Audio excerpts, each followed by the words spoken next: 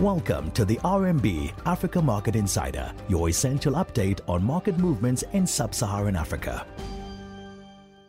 Good morning and welcome to the AMI. Today is the 25th of March. Our focus is on Zambia. I'm Daniel Kavishe, economist here at RMB. The Ministry of Finance indicated that Zambia has a path and reach an IMF deal by mid-year, specifically board approval. Whilst we change our base case for board approval sometime in the second half of the year, we agree that the overall momentum around Zambia is improving. The timing, however, suggests that currency will likely trade within wider ranges for most of the year, between $17 and $19 handle, until the board approval is reached. We believe central bank will continue offering support, especially as currency edges past the 18.5 level. Furthermore, the rise in interest rate environment suggests that the central bank, while being relatively dovish in its latest statement, may hike interest rates more aggressively in the year, given the ongoing Russia-Ukraine war and its impact on prices. The impact on general bond market has also been negative since the broader global market sell-off.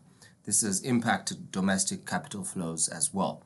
We note that in efforts to curtail food inflation, Zambian authorities have waived the 15% wheat import duty, which should be constructive for the consumer. Unfortunately, fuel subsidies have been removed, and as such, we are concerned of the potential pass-through of the higher oil prices to consumers this year.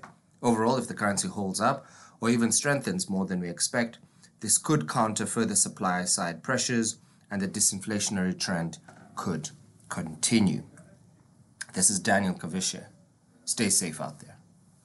That was the RMB Africa Market Insider. Catch up on all things Africa with us again tomorrow. RMB, research and results from solutionist thinkers.